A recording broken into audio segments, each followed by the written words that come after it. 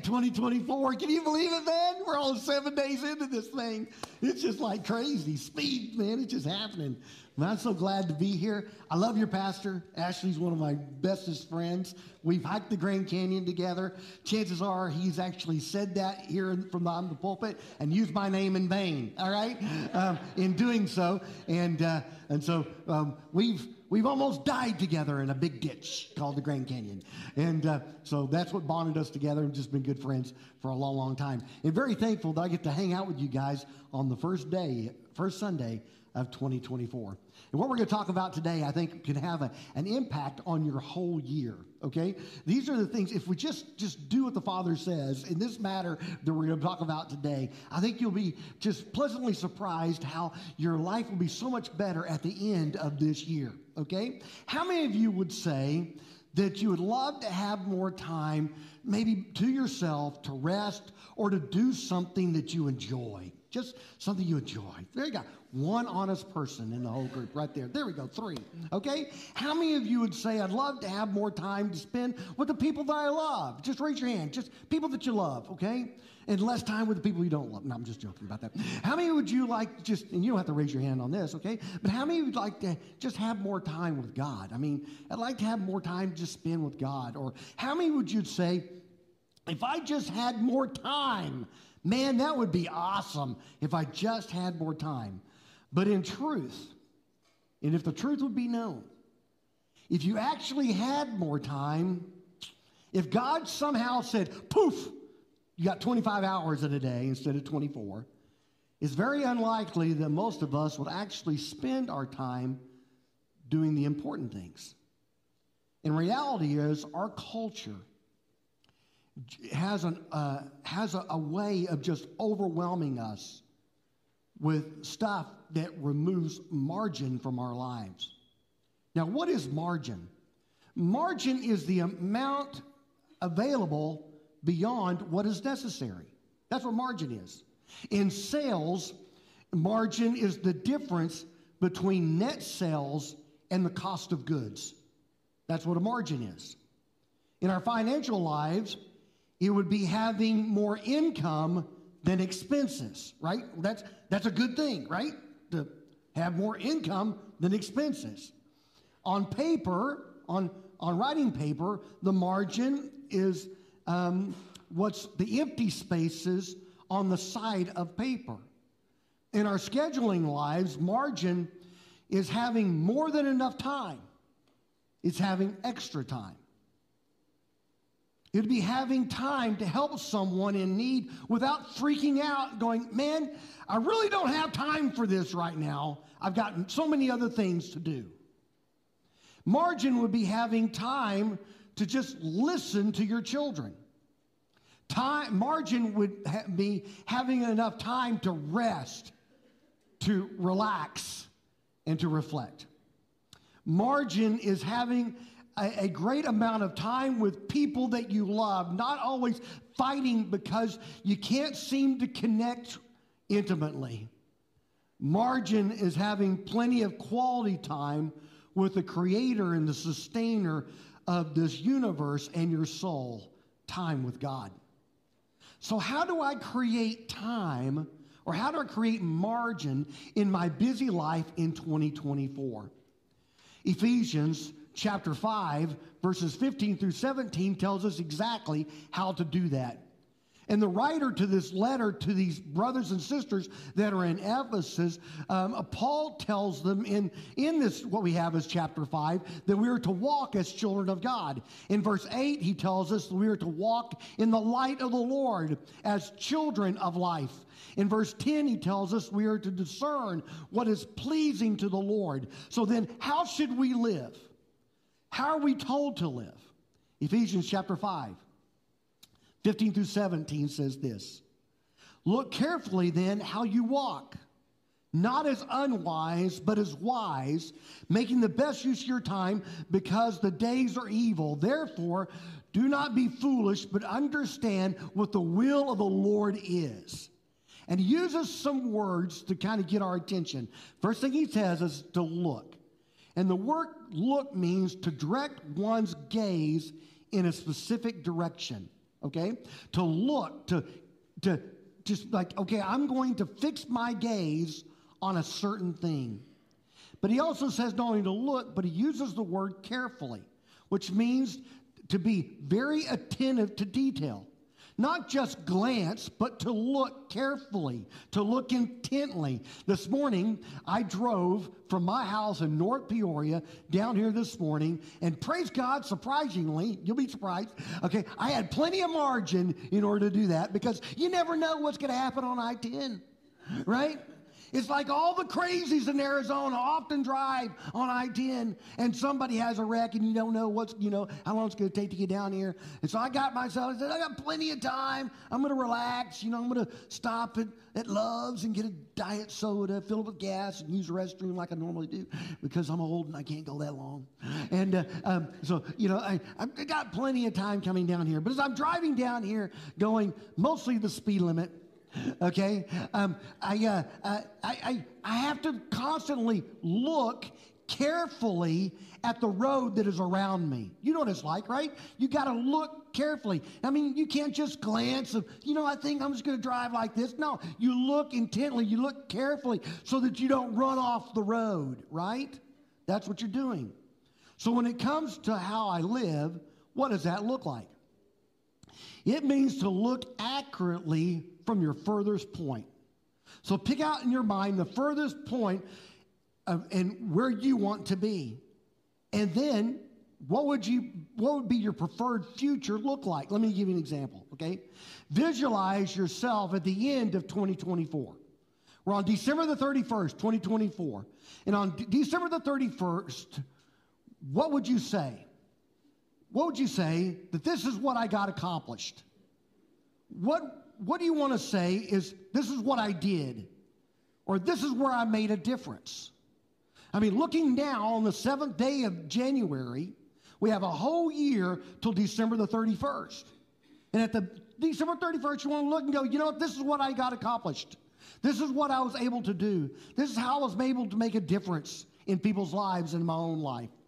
So that's what we're talking about, being very careful. He says, be very careful. Why careful attention? Because there's a natural pull away from the most important thing to the lesser important things of this world. And we have to fight against the pull. Amen? We have to fight against that. Paul contrasts in this passage foolishness and wisdom. The word foolish here means ignorance that leads to a crazed life. Ignorance that leads to a crazed life. He said, be very careful. Observe how you are living. Because you do not want to live a life of a foolish person that just has this crazed schedule, this crazed life. When I was driving down here, my car, I love my car. My car has a Apple Play on it. And Apple Play, cut 3 times coming down here, it said, warning, speed check ahead. I love that. It tells me you need to slow down. Right? Because the po-po is just around the corner.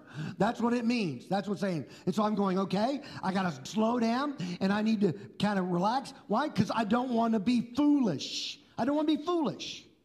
Foolish, again, is the ignorance that leads to a crazed, frantic life. Now, thinking of your schedule, thinking of your life plan, is that you? Your life is just crazy. Your life is just frantic. He warns them and us that our default stance of living is not wisdom, it's foolishness. He says, be careful then how you live. Be careful then how you plan. Be careful then of what you say yes to and what you say no to. Be very, very careful to fight against the pull of this culture. He goes on to say, making the best use of your time.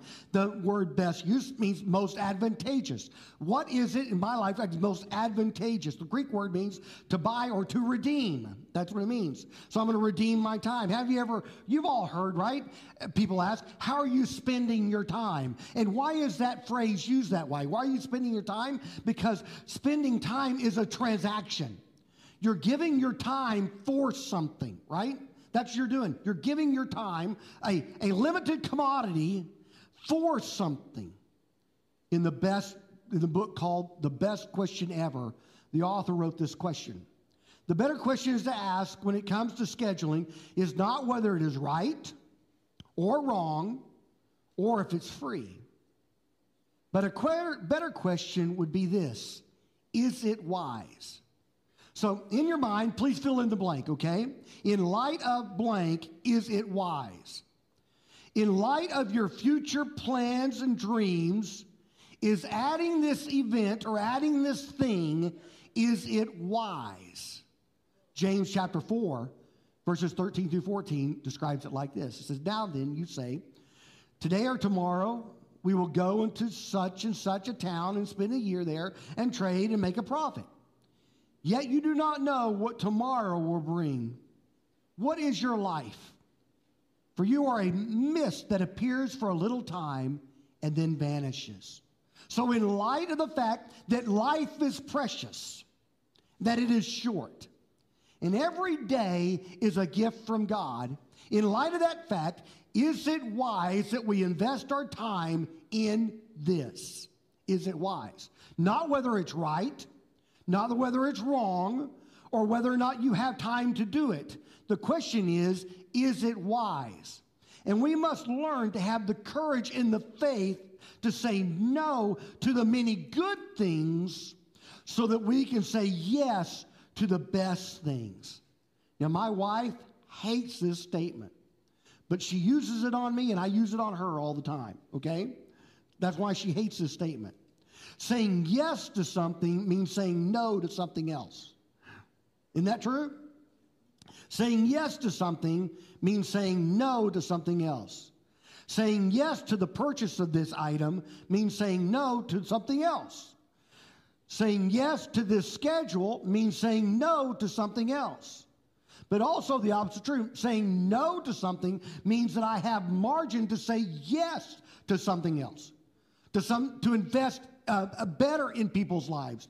To have time to reflect, to relax, to enjoy family and relationship by saying no to certain things. Romans chapter 12, verse 2 says this. Do not conform any longer to the pattern of this world, but be transformed by the renewing of your mind. Then you will be able to test and approve what God's will is, his good, pleasing, and perfect will. The closer I am to God, the more important I am than meeting culture. The closer I am to the heartbeat of God, the more different we live and invest our time than do so many other people. When people say to you, you know, you Christians are so weird, you've got to say thank you. Because normal isn't working, is it? I mean, what's normal in marriage? Divorce.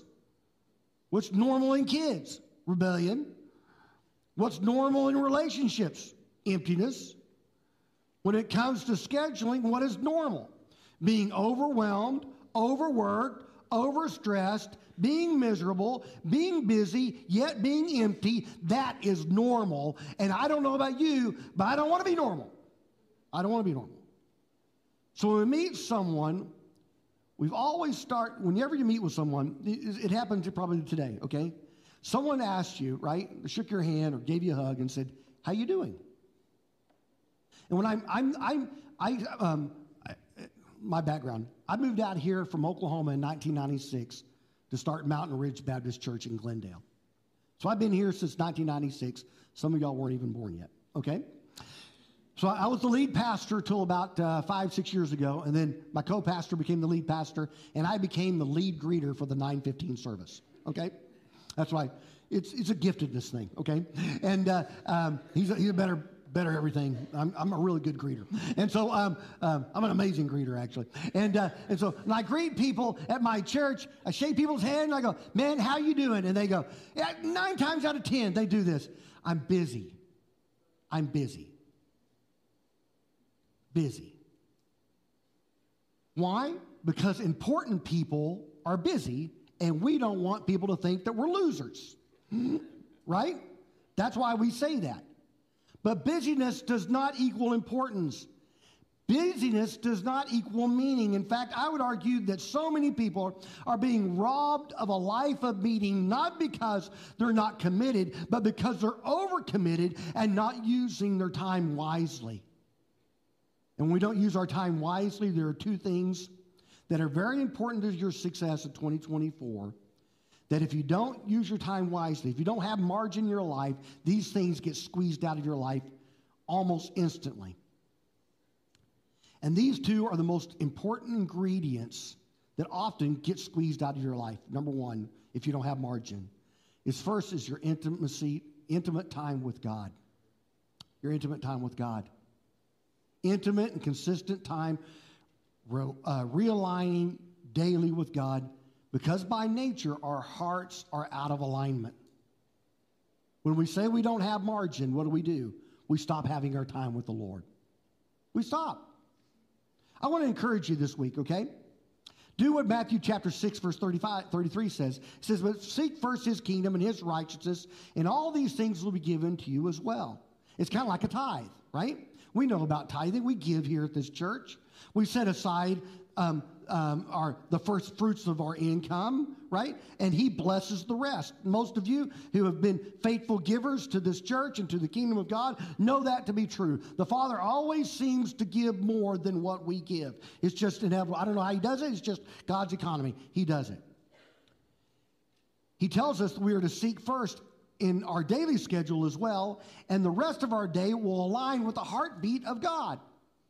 So if I want to challenge you this week, for the first 15 minutes of your day, just be in the presence of God. If you have to, get up, make your coffee, spend time with God, okay? Open up God's Word daily this week. First thing, and just take it in. Realign your heart with the things of God and watch how the rest of your day is more productive and you're more in the center of God's will because he's realigning your heart with his heart. And what happens when we stop having margin in our life? One of the first things that goes is our intimacy with God. And the second thing that very few of us has intentional time of is rest. In Matthew chapter 11, verses 28 through 29, he says, come to me, all you are weary and burdened, and I will give you rest. Take my yoke upon you and learn from me, for I am gentle and humble in spirit, or humble in heart, and you will find rest for your souls. Check this out. Many of us, when we get busy, when we lose margin, we feel like we can't afford to take time to rest. We don't. Now, God worked 6 days. We find this in Genesis. On 6 days, he worked creating everything. And what did he do on the seventh day? He took a nap, right? It's okay to take a nap. I'm just saying, praise God for Sunday afternoon, right? I have to go to Yuma today, so I don't get the nap. I shouldn't anyway on I-8, okay? So, God spent time resting. That's what he did. He rested. One of the top 10 commandments, okay? Top 10 principles for life we have in the Old Testament. It says, you shall honor the Sabbath day and as a day of rest. Here's what's important. Here's the deal. Most of you think that you're too busy or too important than God. That's reality. We think that we're too important and too big a deal. We say, you know what? You have no idea how important I am. I'm a pretty big deal. I'm a pretty big deal. So I've got a lot going on, God. I don't have time to rest. And what we're saying is that God's principles are not true. What we say to God is that you've told us if we'll put margin in our lives, you'll make us more productive and everything else in our lives. If we spend time with you and spend time in rest, then I'll be more productive. We say to God, no. You don't understand what's going on, Lord. I need to be this busy. Our culture says this, and I've heard this throughout this last year. I've met so many guys who go, I've taken a whole year without taking a vacation, or even I've heard this one. I've got so much vacation time in my company built up, as if it's something to be proud of. I go, no, man, you got that kind of time to take off? Take off, dude, right? Take off. The reason so many of us are overwhelmed is because we are so empty. I honestly believe that people are trying to fill that God-shaped void in their life by doing stuff, by filling up their calendar. And Jesus says, come to me, all you that are weary and heavy laden, and I will give you rest. Come to Jesus. Come to him. All those of you that are weary and burdened, come to Jesus. I will give you rest. I will give you forgiveness. I will give you healing. I will give you eternal life. I don't know about you, but I've already started looking at my 2024 calendar. My wife and I sat down just the other day and putting in the calendar for the things we got this year, and I already looked at that and went, oh my goodness, what have we done? And we're intentionally trying to figure out now how we can cut some of the things we've got on our calendar. We got too many red lines in our calendar. Too many. And it's not healthy. And so we're having to ask the question, very simple question is, not whether it's good, not whether we have time, but is it wise? Is it wise? And this year, my friends, chances are you're going to be hit with the tyranny of what everybody else says is urgent. And you got to ask the question, not whether it's good, not whether you have time, but is it wise? Is it the best use of my time for me to, so that if I do this, will allow me to have more time to invest in others, in the kingdom of God, in the growth of my family, in the growth of my soul. We have to be very careful how we use our time. That's why he says, look carefully at how you should live. Not as foolish, but as wise. Why? Because the days are evil. And the world culture wants to squeeze you in to make sure that you don't have any margin for people, for rest, and for a relationship with God. That's the trick of Satan. So at the end of 2024, December 31st, looking back on this year, my prayer is that you go, you know what? I had plenty of rest. I had plenty of time to invest in other people. I said yes to the most important things and said no to the least important things. I didn't fill my schedule with just junk. I filled my schedule what was most important. To the furtherance of the kingdom of God, my walk with Jesus, and my investment in other people. That's my prayer for you. Will you pray with me, please? God, I ask that the truth of your word would just penetrate our hearts. That we would truly be careful how we would live, not as unwise, but as wise, making the most out of every opportunity, Father, that you've given us.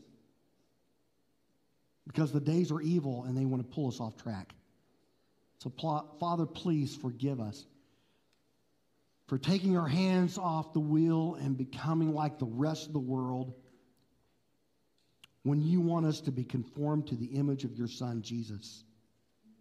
And God, I just pray that this moment, that the Holy Spirit will speak to the few that are open and their minds are starting to be renewed. God, for those who do not rest, I pray that they would be convicted. That one of the most spiritual things that they can do is rest.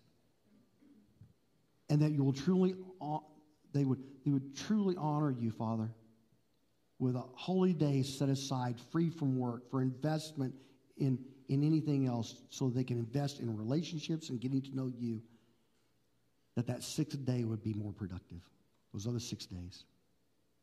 Father, I pray that people would say yes to you today. That 2024, at the end of it, we can look back and say it was a great year. Help us, Father, produce margin in our lives. In your name, amen.